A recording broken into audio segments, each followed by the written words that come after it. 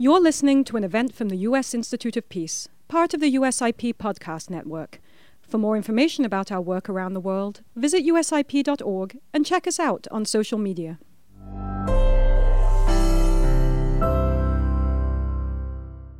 Good morning, good afternoon. I'm delighted to welcome everyone to this panel, Talk Peace, Vote Peace. My name is Susan Stigant, and I lead USIP's programs in East Africa and the Greater Horn of Africa.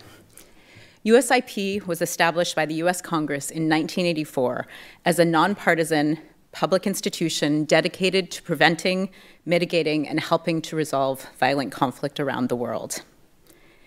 Today, we will be talking about South Sudan.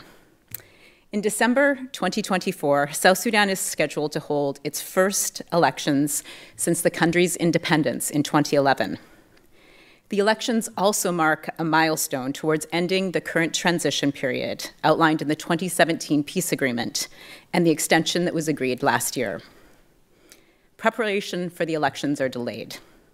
In the last few weeks, various reports from the revitalized Joint Monitoring and Evaluation Commission, from the UN Mission in South Sudan, from the UN Commission on Human Rights in South Sudan, have cautioned that the gaps to take the necessary steps are significant, and that time is starting to run short to achieve the necessary steps: a new constitution, political party registration, procurement of ballot papers, training and deployment of election officials, unification of security forces, and political consensus on sensitive and critical questions about how South Sudan will be governed, and the opening of civic, political, and democratic space. It is these steps and others that will determine whether South Sudanese have the confidence that the elections can deliver on the promise of the peace agreement, the promise of a successful transition, and the hopes from the 2011 referendum in independence.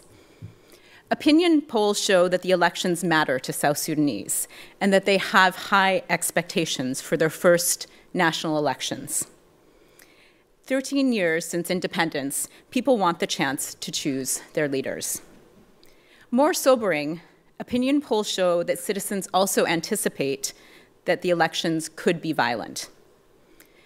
Many of the discussions at the moment are focused around whether the vote can happen on time and how they will be funded and supported. And if the elections can't happen on time, what is the alternative and how can that be agreed? But today, our conversation will focus on the work that South Sudanese civic leaders are undertaking now to bring together communities across the country to talk about peace and to take steps to prevent the risks of violence around the end of the transition period and the elections.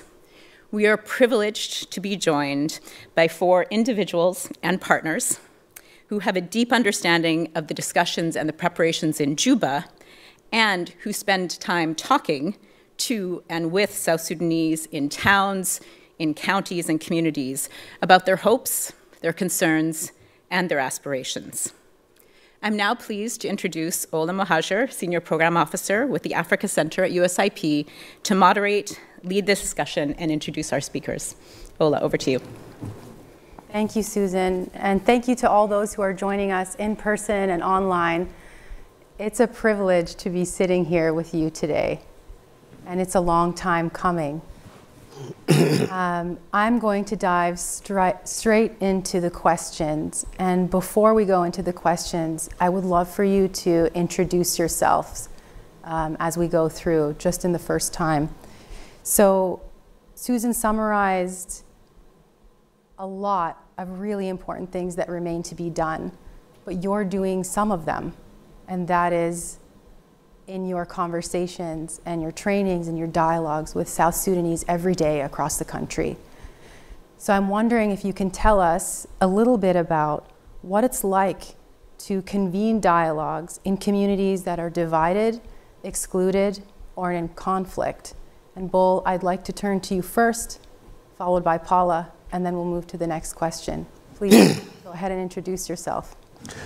Thank you. My name is Bol Bulabek. I'm the program manager of Dead Crow, and I'm here to represent Dead Crow. The question is very clear. Dead Crow and AMA, currently they are actually implementing Ta'al Nitkallam project in partnership with AMA, Assistance Mission for Africa. And what we are implementing, if I translate it, is Come Let Us Talk. It is a peace initiative. It is a peace building activity. And the approach that we are using, it is a holistic approach that is adaptable to any community in South Sudan who are living in conflict and who are actually in divisions or who are being excluded. And we are actually emphasizing the importance of community-led and localized solutions. Our approach has 5 steps: community engagement fundamentals. And the first is stakeholder engagement, which includes government and different stakeholders that are actually in those locations or who are party to conflict. The reason is for us to make sure that everyone is included and conflict and confidence and trust is built so communication can go smoothly. Also, we do community mapping, which is the second step, and it's for us to make sure that we do mapping in conflict zones, and that is to help us document the root causes of conflict in those areas. And then the third step is training, which help us bridge the divide. And that is, we bridge the divide through sense making and as well dialogue circles. In addition to that, number 5, the fourth step, is action planning. The community themselves, since it is a community-led approach, the community themselves will actually set their priorities and develop action plans for what they have actually set. And the fifth and the last step is after action plan, which actually help us actively seek feedback from these communities so that we remain inclusive in our approach, as well as make sure that we do refine our approach since always, things are evolving and there is community dynamics that are changing all the time. How do we do that is a question that I want to all of us to pay attention to. The way we do it by prioritizing indigenous knowledge in conflict resolution. I want you to underline indigenous knowledge in conflict resolution, which is very important. We tap on the indigenous knowledge bank in our societies, in our communities. And we do that actually by recognizing the traditional and indigenous values of each community. So what we have is a framework that can be used everywhere. It can be used among the different 64 or 65 tribes in South Sudan, where we use the indigenous knowledge, the indigenous terms that are actually very valuable to the community. These communities have been living in conflict and have been living in peace. So how were they actually achieving peace? How were they actually building peace in the history back in the day? So we go back to the roots, and the community, become more enthusiastic and become more involved because they feel this actually resonates with them, and in addition to that, it makes it easy for them to own it. So, to give you just a taste,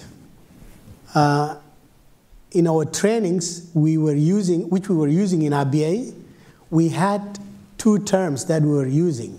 For example, one term is attack in Dinka language. In the beginning, their understanding was limited, but in the dialogue circles, their understanding expanded. And they understood attack not only as respect, but in the broader term as respect to human rights, respect to rule of law, respect and dignity, including diplomacy. When you have that principle and value, you will be able actually to relate to all of these values. And the second one is Chiang, which means cultivating harmony in diversity. And that is not easy when you are in conflict to do it without going back to your roots. So we go back to our roots using Chiang in order for us to cultivate harmony in diversity between communities and in communities. Dead Crow, I would like also to highlight that Dead Crow does a lot of other work. And one of the work that we have done recently was the impact of the Ukraine war on food security in South Sudan, which was a study that we have done, as well as the South Sudanese perception on election study, which we have also done. So I will rest my answer here. Back to you. Thank you, Bol. That was truly enlightening, especially giving the details around the Dinka principles of peace and harmony, and how the work that you're doing is very much connected to people's existing principles. So I want to thank you for that, and just reiterate, Bol Boulabek, who is Program Manager for Dead Crow, which is a South Sudanese NGO based in South Sudan. I'm going to turn to Paula with the same question. I will now introduce everyone because I'm eager to get to the subject, skipping the introductions, but I really think it's important to actually take a step back and do that. So Paula Itu joins us from I Am Peace, who she works with Lupai on a project for with USIP as well, doing similar work. Paula, tell us, what is your approach to convening dialogues in communities that are divided, excluded, or in conflict? Okay. Like you've heard from Ola, my name is Paula Ito, and I work with I Am Peace as the country manager. And I Am Peace is a non-governmental organization. We're based in Juba, South Sudan, and we largely work on peace building. So our focus mostly is whatever we do and whatever activity we conduct has to be linked to peace. And so we have different areas of focus. So we have conflict management and resolution. We have hate speech mitigation. We work on misinformation and fake news. And we also conduct dialogues and mediation in our work. And how we do this is that first we have a specific target group that we work with. We work with the youth because youth form the largest population in South Sudan, as we may all know. And we want to ensure that we are using their skills and that we are making the most out of them, and that if we do not guide these youth and understand their issues and concerns, they might end up being liabilities. And so how can we work with the young people in South Sudan to ensure that we are all responsible for our country and that we are responsible for the outcome that and any issues that come out of South Sudan. And so for the youth, we have also, after the youth, we have the media and the arts group. And this is the group that comprises of the creatives. For the media, we focus on the journalists, presenters, reporters. So anyone working in the media industry, we engage them through our programs. And these programs can be through training, can be through advocacy. It can also be through creating awareness and education. And with this group, we create spaces where we have conversations on issues that are affecting South Sudan and come up with solutions collectively to ensure that we're working in unison and that it's our collective responsibility as young people, as South Sudanese, to protect our country and to ensure that safety of South Sudanese is a priority to all of us. Apart from that group, we also work with women especially that we have a lot of issues that affect women in South Sudan, and that it's our collective responsibility to involve women in these spaces and get to hear about their concerns and work towards addressing issues that affect them. When it comes to the approaches we use, we have training programs like I mentioned earlier. We have dialogues, and these dialogues we conduct peace camps. So we have peace camps that we conduct within Juba, the capital city, but we also go out of Juba to conduct peace camps. And what the peace camp does is that for every peace camp we conduct, we have a theme for it. Based on what is affecting us and based on what is relevant at that particular moment, we have discussions around the issues, and we come up with solutions collectively, and that these solutions come from us who are being affected by this. And with the peace camp, it also brings a lot of different ethnicities, especially that ethnic violence is something that is prevalent in our country. And so how do we ensure that we are breaking that barrier and that we're working together and that we're viewing ourselves as South Sudanese and not somebody from specific community? And so with our peace camps, we're always intentional when we are conducting them. We ensure that we have people from different backgrounds, and we discuss topics such as, for example, stereotypes. What are the stereotypes that you've heard about a specific community? And we have the person from there telling us and challenging these stereotypes, and we get to hear from the people themselves on what their community practices are like. What is their community like? What do they do there? You know, and we challenge these stereotypes when we come together and discuss. And if we create these spaces, we help people come up and share their experiences. And we also learn from each other, and we start to challenge cycle of violence. We start to challenge stereotypes that exist within our communities. We start to challenge those biases. So these are some of the activities that we conduct back in South Sudan. In addition to this, also we have debate programs, and we'll also come up with topics that are relevant in our setting, and that we discuss about them and think of way forward. What are the action plan? How different do we want to approach issues that are affecting us, especially non-violently? When it comes to the program that we're working with, on different issues affecting South Sudan, we have boot camps that are happening. 2 weeks ago, we conducted a boot camp in Torit, and we specifically focused on media and arts group. For this particular project, we have 3 areas that we are focusing on. That is Jonglei State, Jonglei Capital. We're focusing on Wau, Western Baragazal State, and we're also looking at Torit State, Torit County. And with these different areas that we are focusing on, we're going to conduct the media and arts boot camps in all these areas. We're going to have women boot camps in all the 3 locations, and we're also going to have the youth boot camps.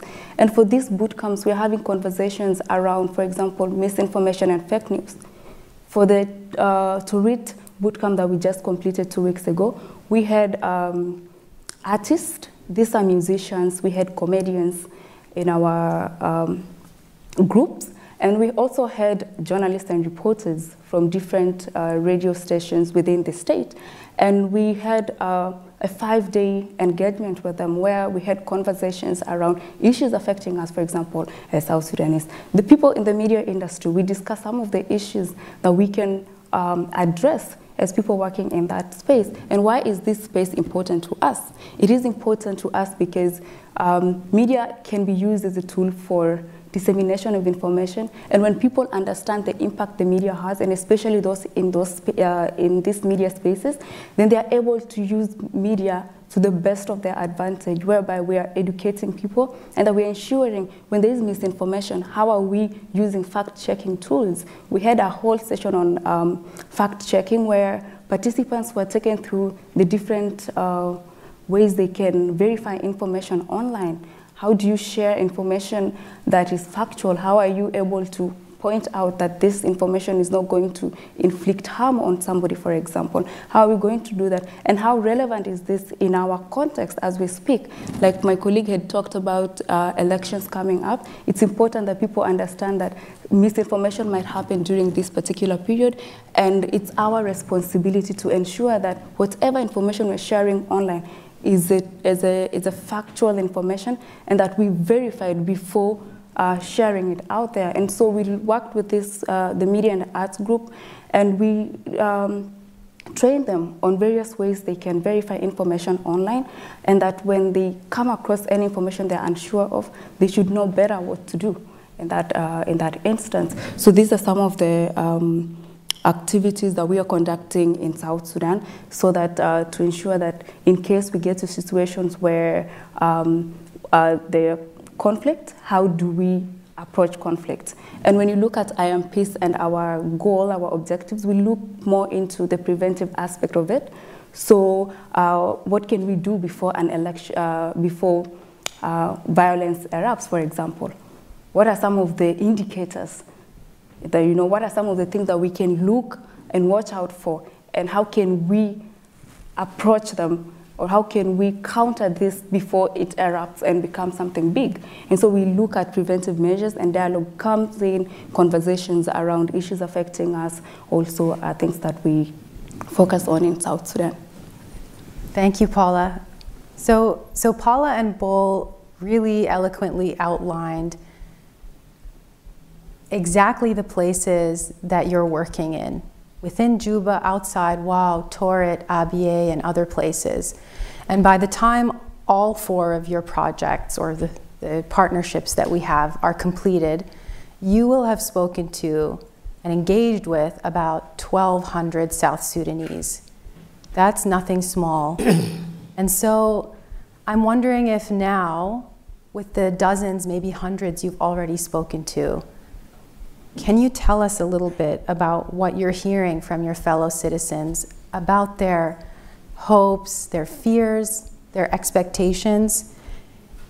And if it's possible, can you tell us about how some of the dialogues, trainings, and workshops that you've been organizing are addressing some of these different fears, expectations, and hopes? And for this question, I'd like to turn to Nyasha Nkwat and Lupai.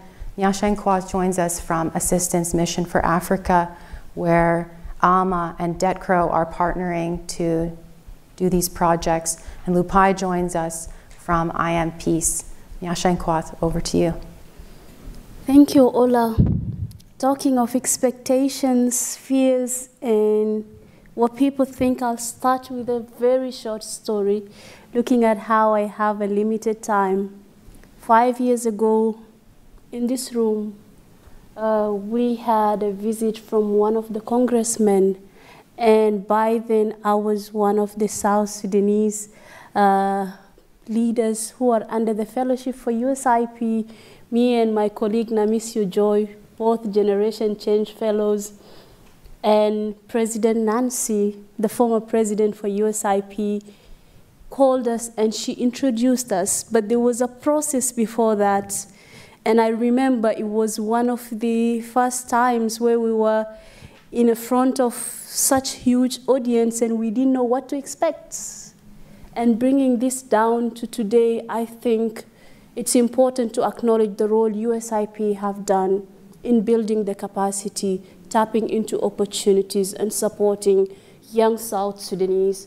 As we're sitting here, 3 of us, 4 with young, we are Generation Change Fellows who joined USIP in 2017, and we were around 34, I think around 34, 35 young fellows, and by now we have young South Sudanese who are supporting their communities, who are impacting in their own different capacities using innovation, social media, dialogues, peace.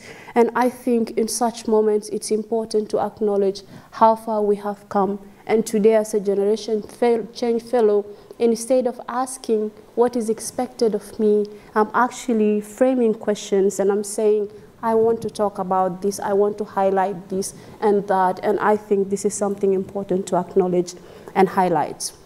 Back to the question, I think I wear different hats, and what stands out is that I'm a Generation Change Fellow, and I will always be a Generation Change Fellow. I was the Executive Director for Assistance Mission for Africa a few weeks ago until I transitioned and joined UNFPA. But taking it back to the work that we have been doing and we're still doing together with DETCRO, I think they have been perception on elections, whereby some data have been collected for the past few years, and people will be shocked that the data that is coming out, especially from war-affected zones such as Upper Nile, South Sudanese actually want election. And this might be shocking. And as we were doing the Ta'alnit Kalam project, and we were, creating that safe space and room for people to talk about what are the issues that are happening, because this is a community-led approach process. We didn't come with an agenda to enforce and ask communities what is it that we want them to talk about. So as a community-led process, one of the things that came out from communities that the issues that are affecting them and the issues that they have fears in relation to conflict or peace are issues of cattle raiding, issues of revenge killing, and somehow elections came up. And one of the fears that people have on elections is the fact that there is no enough civic education. Many people at the grassroots, they do not know where to begin from and what to expect, because some of them lack the knowledge on a mere process of elections. And these are some of the things, that were coming up, including the need of, raising awareness, the need of civic education, the need of, people knowing where they stand and where they come from. And for me, I think it's important and it's powerful, because the people are talking and they're saying, this is what we want, and, this is what we're expecting. So they're returning it back to us.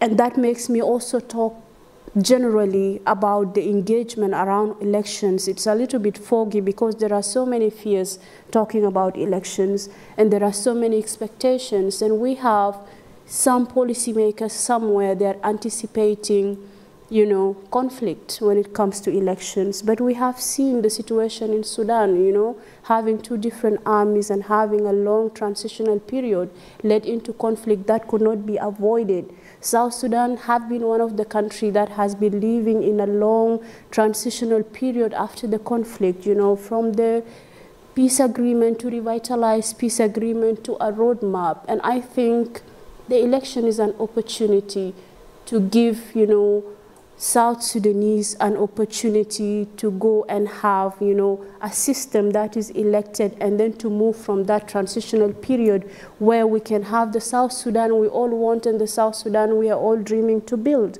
And I think one call I can have for policymakers, that as we're busy maybe anticipating conflict, anticipating the worst, maybe it's about time to just ask South Sudanese, what is it that you really want? How can we help?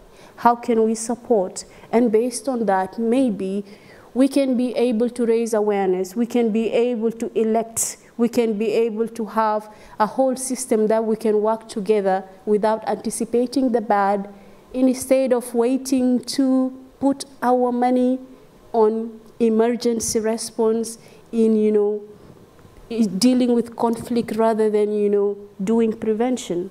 So basically, these are some of the few views that I have. And back to you. Beautifully put. Thank you, Nyashankwat. Lupai, what are you hearing? Tell us, and tell us how you might be addressing them. Thank you, Ola. I mean, from one end of the country, it's a different voice. From the other, it's the other. And when we engage with people, it's on different levels. We have those who are already in spaces of influence, and then there are those who are just trying to survive. And so when you ask these two different groups of people, they have different responses. When we're in Torit, we engaged state government. And all the people in the state government base their responses based on what their political group wants. People who belong to the government, of course, we know right now they're pushing forward with the elections, and we have people in the opposition who feel that certain benchmarks are not being met and these elections should not continue. So this is the voices you hear from the state governments. What about voices from the local communities? And so when we're doing the peace camp, one of the things we do is we just go out to the communities and interact with them on personal levels. And when we asked some farmers and people who are going about with their normal businesses, two things came up. One is who are running? That's a question, like who is running? Because at the moment, we know it's. I think the endorsement is from one party at the moment. We haven't seen any other parties go ahead with preparations of like fronting. So who are running? And then the other, like, well, whether the elections or not, is it going to be a stable Torit? Because for us, we want to cultivate. For us, we want the rain. So these elections, whether they're going to bring for us peace or not, all we want is any process that creates stability for our state. Because at the end of the day, whether people get voted in or not, we just want to have a stable and peaceful Torit for us to cultivate. So these are different levels of voices that we hear, but there are more to that. People are talking about the constitution-making process as well as a very, very key step in electoral processes. So if we are to go for elections specifically, what are we going to use in these elections? Are we going to use the transitional constitution, or are we going to go for elections with this transitional constitution, then later do a permanent constitution-making process? So from such voices, people do not really know whether these elections will happen with the clear strategies, or we just have to do these elections, regardless of whether some of these benchmarks are met or not. At the end of the day, when you hear all these voices, especially from people who are not having interest, their focus is stability for the country. So whether it is an extension or it is an election, what brings stability to South Sudan? I think that's the majority of the voices out there. So some people are undecided with what they need. But I also have my personal view as well. And I think I'm also one of the voices of South Sudan. So I think I'm in the right place to do that. We all know that for the longest time, there's a huge generation that has never experienced what an electoral process really looks like. In 2010, when we voted for independence, majority of the people might not have fully come to South Sudan. Others were students in different neighboring countries. And so elections in South Sudan has never been experienced. This, I really think, is a huge experience for us to be able to send the people we need to be sent to policy-making decisions, spaces. And I think that's also one voice that we got. I think I had forgotten about that. Is like whether this election will happen with all the strategies or not. An election for us in our community will help us send the right person. We may not change the strategies in a high-level national platform, but I think in our community, we now know who is for us and who is for a personal interest. So this is going to be an opportunity for us to send somebody up there.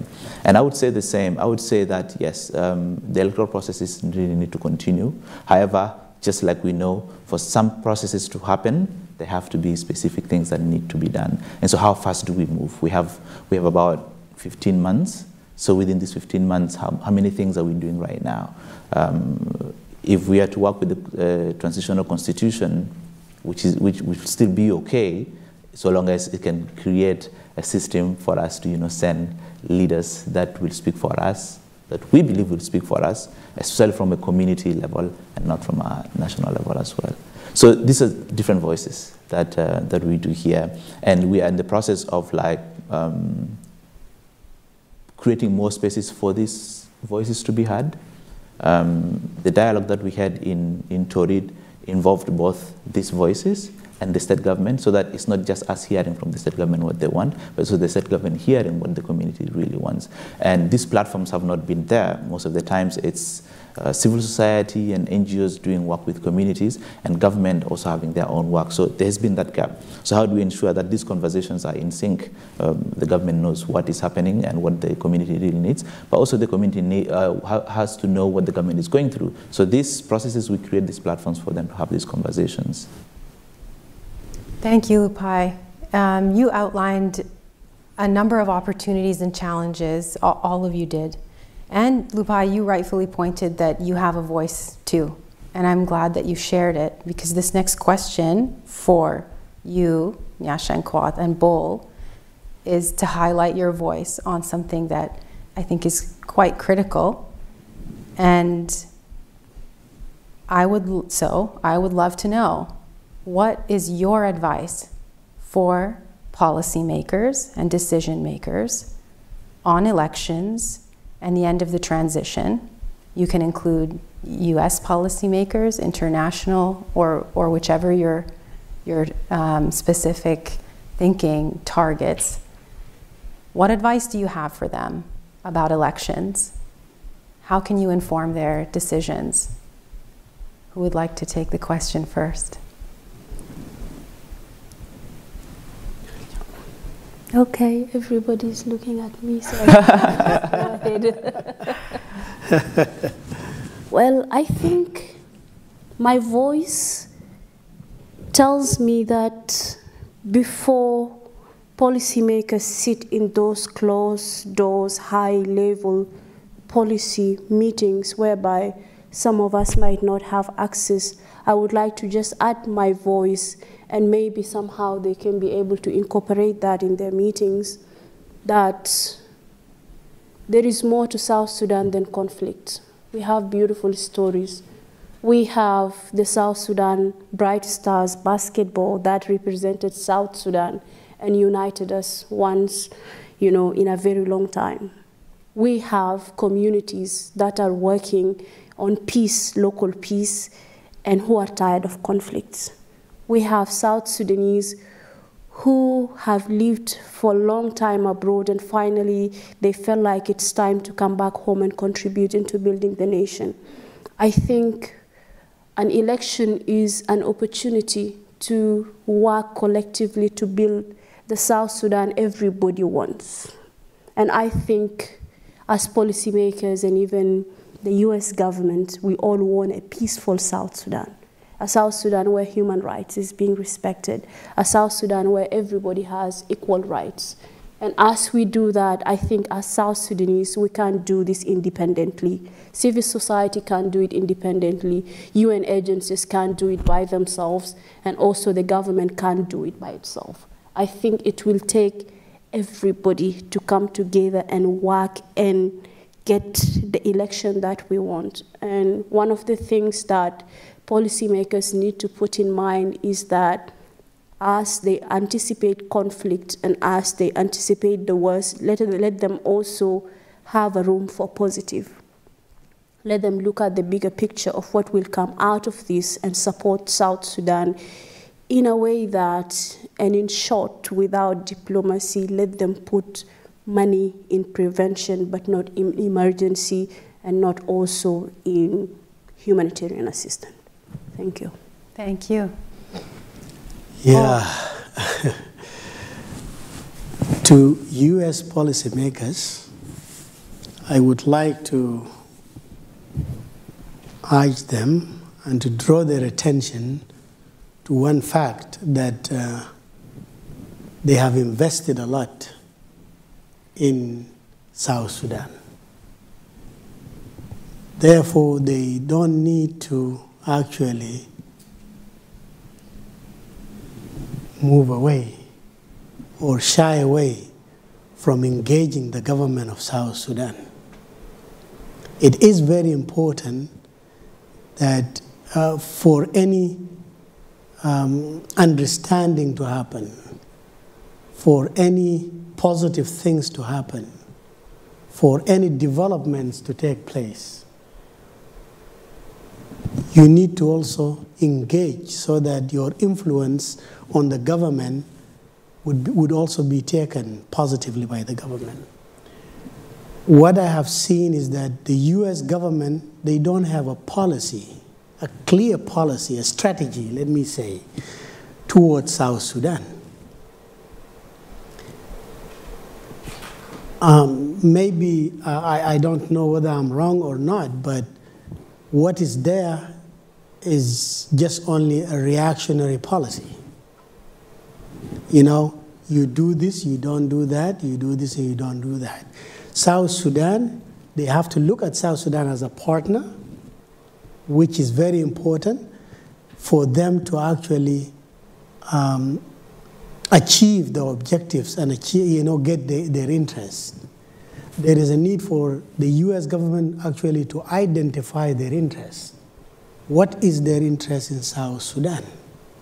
South Sudan need also to identify their interests. What is their interest in their relation with the United States? And both of them come together and actually align their interests, work together for a better future for the people of South Sudan. But when there is a policy of disengagement, who would you blame when things go wrong? It's yourself. So I would actually, encourage the policymakers in the U.S. to look at South Sudan from a different angle. My grandfather always says that, my son, in darkness, there is diamond, there is gold, they are all the precious things. So despite all the different dark things that we see, there are good things in South Sudan, which the U.S. is not seeing by disengagement. So they need to get into the dark in order for them to see the value of engagement with the people of South Sudan, with the government of South Sudan. And also, as flawless as it might be, as the election might be, there might be a lot of flaws there. But this will set the foundation for accountability. Right now, as civil society stakeholders or civil society members, our engagement with the government is limited because they came through a peace. This government was established through a peace agreement, which means that there are parties with different interests who can sit among themselves to make the decision of how they want to move forward. Our influence is very limited. But when elections happen, what happens? We set the benchmark of accountability. We will be able to, to have our voices heard everywhere. So, that's the way I look at it, and let us hope that the relationship between South Sudan and the U.S. government improves, and improves for the benefit of the people of South Sudan. Thank you. Both, thank you for your thoughtful candor. Lupai, over to you. I was being uncomfortable here that I needed to add a voice to what Bob was trying to say. So South Sudan as a population still has a lot to do with literacy. Rate is still very, very low. And so most of the times when it comes to reactions, they're either from emotional points of view or generally from a not so informed point of view.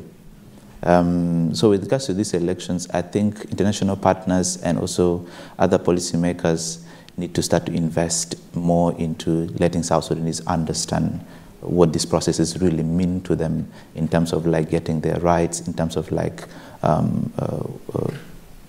what they need to do to get what they want, the peace that they all want. So although we know that, yes, these elections will be a benchmark for us to start to hold them accountable, but without people understanding how to hold leaders accountable, it becomes very, very hard. How do you hold somebody accountable who has been praised in communities about the role they have played in the liberation struggle and all this stuff? To others, that is the ultimate goal. But it's more to that. Now we have the country South Sudan. Now we need now to move beyond that level that we have. But how? So how do South Sudanese as a whole have a voice that those who are leading them are able to hear? So policymakers, international partners need to focus on reinforcing these voices in terms of like knowledge and skills on how best they can air out their grievances, so that it doesn't become more like a pushback. Let's say, hey, we are saying this and you're against us, So like the US for how many years? Over 200 years with democratic processes, and it's always been a learning process. What US citizens have always done is to get to understand how these processes work, but how to hold their leaders accountable as well. And I think this is what we need as South Sudanese. We have our leaders, yes, how do we hold them accountable? So civic education, a lot of information on that, a lot of support on that needs to be put. And I think that's what USIP is doing right now. However, it's definitely limited to specific areas. Yeah, in a population of about 12 million people, how many people are doing civic education on elections and electoral processes? You know, some people do not know that they need to be registered to be able to vote. Somebody who is 16 might decide and say, okay, I also want to vote because I have a voice. So what are those benchmarks? People need to understand these things early. So I think this is where support needs to be put. And I think there, in terms of relationships, we really know who is on the right and who is on the wrong if we are informed. So the US government specifically as well over the years has, we all know, has a strained relationship with South Sudan government, but not South Sudanese people. I think these are different stuff because they still continue to engage with South Sudan as well. However, what we think is that the more you bridge that gap, the easier it is for South Sudanese people to continue to engage freely, because I think there are a lot of South Sudanese here. A lot of South Sudanese in the United States. So that means having a strained relationship also puts those in the diaspora community in jeopardy, and their voices are not going to be heard as critical voices back home. So the government needs to bridge that gap, and a lot of civic education needs to be done for the South Sudanese people. Thank you. Thank you all. I am going to turn to the audience for questions. We can take one question from online and one question from in the room. I would like to invite the room to ask a question. Hi guys, good to see you. I think I know two of you, the panelists, but the other two, thanks for presenting this morning. My name is Atem Malak. I am with IRI, and I certainly agree with some of the comments you made regarding election and the difficulty of navigating that. So my questions to you guys, can you all talk about security situation in all of the states if this election was to happen? Because we are all aware of displaced people around East Africa, and also for those in the United States. Is there any conversation about how those who are around the world can vote, and then those who are in the states where there's insecurities, what kind of measures are being taken, if at all this election is going to go forward, of which most of us are skeptical, but I want to hear from you guys how those kind of things, what measures is the government taking, and for the opposition that are concerned legitimately, how are they going to go along with it? Like, what are they going to be forced? Are they going to just not participate? Or like, how does the government make this attractive to all of the people that are skeptical of the election? So if you can address the security and how to make those who are unwilling or those who are very concerned to participate. Thank you. I'd like to ask just two of you to answer that question, if that's all right. And it was a two-part question. There was a question on security situation and what the government is doing to move ahead with elections. Who would like to take the security question, or both, but just, I think we only have time for two of you to answer so that we can take an online question. Pai. Okay, and who else? Go ahead. Okay. So the security situation is a huge concern at time for specifically the opposition groups, because leave along those who are in IDPs and not in their homes. Many opposition groups have not officially launched their campaigns for these elections and electoral processes because the spaces are not, the ground is not level. We've heard of reports, especially in Drumbek some time back, when one of the parties wanted to, hold a rally. They did the rally, but later, we've had certain concerns of, the campaigns not going forward. And I think this is a genuine concern. And also, there's been a concern about the unification process. We still have 2 different armies or even more militia groups in the country. How are you going to go ahead with the elections when all these people are not put together? Genuine concerns. And I really think that once voices around letting these elections happen are being pushed, it does not go independently and they say, we need to have elections. These voices have to go concurrently with asking for level ground for everybody to be able to conduct this. So what happens right now, like even when we're here, there are a lot of closed-door conversations happening among political groups on, hey, if you want these elections to happen, what are these benchmarks? And the SPLA-IO specifically said their benchmark is security. They should be allowed to freely move around and hold campaigns, which is a very genuine concern. So now this is where, as civil society, we want these spaces to be level. So the concern is there, but are we going to sit back and say, okay, let security be done, let unification be done, and then we just watch without putting a voice to it? So that concern is there, and I think when we continue to push this voice, recently I think we have had statements not just from Makwe, but from other leaders as well, even from the SPLA-IO. Once they feel safe enough to move across the country, then they can say, okay, let these elections happen. And for us, as civil society, our focus mainly is to ensure that, yes, everybody has the same ground to be able to campaign. So the security situation in other places is people are able to go and go about with their daily activities, but not political activities. And so I think now that is the voice that we all need to put together and say, hey, everybody needs to have a ground for this to happen. And I think some people have started putting that ground. We have started putting that ground as well. So I think that would be what I would say. Yeah, I think in addition to what you said, Lupai, of course there are some benchmarks that are supposed to happen before elections. And however much, we are positively trying to look at the process positively, but there are some, critical benchmarks, and when you include security, of course, security is one of the key areas. Also, there are some other components, such as, the formation of the NCRC,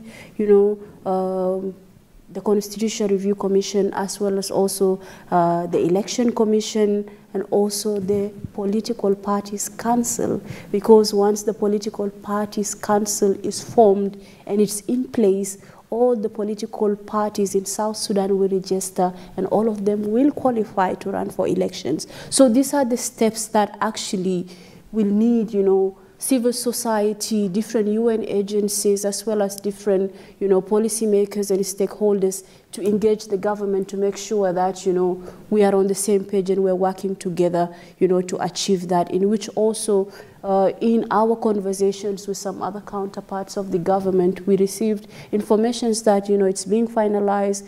They are at the last stages of announcing the names, because already the names have been submitted for all these different commissions, and that means that, there is more work needs to be done. When it comes to security, as well as there are some difficult places to access, and also different policymakers. And let's say, like, you can have people from the U.S. Embassy going straight into, places that are labeled, with high, security threats and all of that. And this is where, the role of civil society comes in, different UN agencies, as well as the government and the local government, who are in different counties and different states, to make sure that they work together in order for, for people to have access, and in order also for the security to be stabilized, in order for elections to continue. Thank you. Ola, if I may, right now we're keeping the slightest optimism, because we feel within 15 months there's so much that we can achieve. And I think the tone and engagement will continue to change as we draw closer. So right now, we still feel, yes, we have a space to create that. But this will not be the same voice 6 months to December 2024. Yeah. Because now it will be it's a short period already, but I think right now there's still something that we can do. So we're keeping optimism on the security process and ensuring that everybody is aware that we need to do this and push the voices. But I think as it gets closer, it gets tighter, and those voices will continue to change. So we have one final question, and again, I'll ask just two to answer to honor the time. The question is, how will the political economy impact potential outcomes of the upcoming election and the broader political landscape in South Sudan? Repeat. Okay. How will the political economy impact the potential outcomes of the upcoming elections and the broader political landscape in the country? Bull, I see you thinking. Yeah. You know, we are facing economic challenges, political economic challenges in the country. And it has a direct impact. It will have definitely a direct impact or an adverse impact on elections. Currently, you know, one of the prerequisites of election is civic education, which is not only a civil society work, but it is also a government responsibility. So for them to invest in that is going to be a challenge as we speak. So it's not easy, but it has to be thought of carefully and look at. I don't know even what to say further, but we have economic challenges and it is impacting how things are. I think that's enough. Yeah. That's enough. So you don't have to say more. Would anyone else like to answer this question before we close? Paula. I think this takes us to the question of trust in the country, and this doesn't necessarily mean the political parties, but basically everyone else, the citizens, all the stakeholders that are part of South Sudan. And if that is not leveled, like the ground is not leveled, and that we are not on the same page, then that becomes an issue of concern. And I think that's one of the reasons why there are questions around that, like having this question now. Yeah. So if we are able to create an environment, a space for everybody, anyone who wants to politically participate in these processes, and that no matter what happens, South Sudan comes first. There's no one who is more South Sudanese than the other, and that we all as South Sudanese have a collective responsibility to ensure that peace is what we want. And if you look at, I think most of us focus is on peace and stability, you know? And I just want to appreciate the fact that since 2016 until now, South Sudan has enjoyed some relative peace.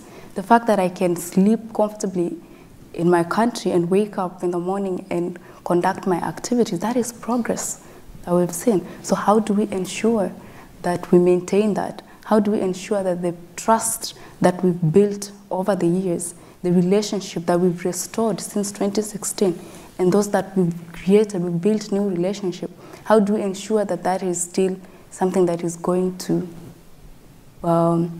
continue? Because I don't think any one of us wants to go back to where we've been, you know. So I think when it comes to this, it's a huge concern, really, and that it's really our collective responsibility as South Sudanese to ensure that we're protecting the interest of South Sudan and that we are ensuring the safety of all South Sudanese. Back to you. Very eloquently put. Thank you, Paula. So our time has come to a close. I will be brief and just say that it is a true privilege to have all four of you here with us, teaching us and enlightening us. You have come such a long way and left really important work behind you that you will soon go back to, but that is no small task. And so I want to just say that to me, you are role models, not just to South Sudanese or to people who are doing peace building, but you are a role model to me. So I want to thank you for joining us, for teaching us, and I hope we continue to learn from you as the projects unfold. I know many of us will be keen to see what you're doing on social media and so on, so please keep us posted. And finally, I want to thank USIP and the USIP Africa Center for making this event possible. It would not be possible without you. Thank you all very much. Until next time. Thank you for listening to this event. If you'd like to listen to more events or explore our other podcasts, visit usip.org/podcasts.